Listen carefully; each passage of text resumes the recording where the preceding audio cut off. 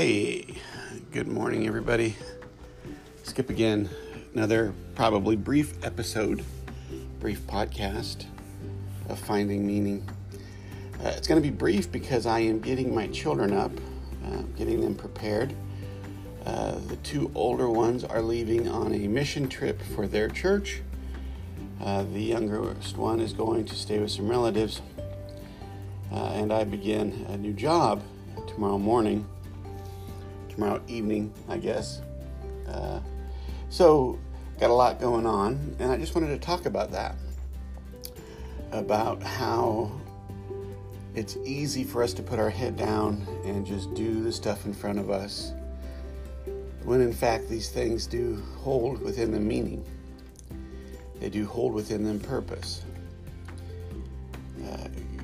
I believe that we frame that purpose. We give each thing the purpose we give to it. So as I'm about to wake up my 14-year-old, it can happen in two ways.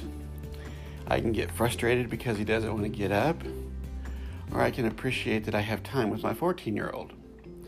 Now, realistically, I don't live in any sort of Pollyanna world.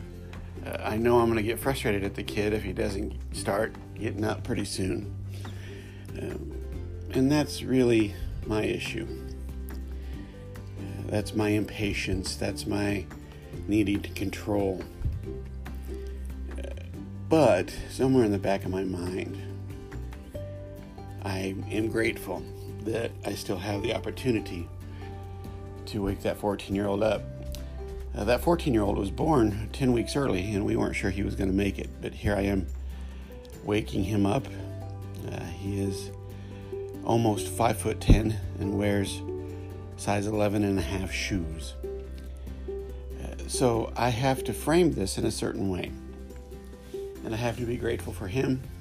I have to be grateful for his commitment to go on this trip for his church.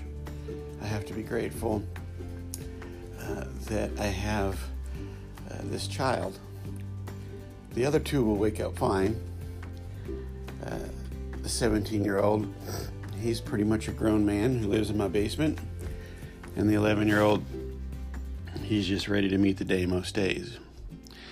So, I am off to wake up Lucas, my 14-year-old, with a sense of appreciation, probably a sense of frustration, but a sense of gratitude that overarches all of it.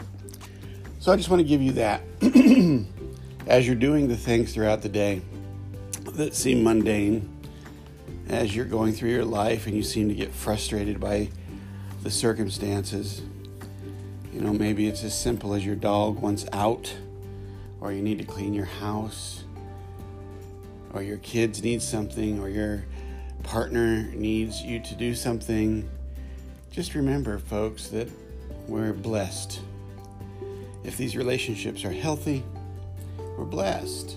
And we got to hold on to that. Anyway, that's enough for me this morning. I might do one later this afternoon, but I want you all to have a great day. And I thank you for listening. Take care, my friends.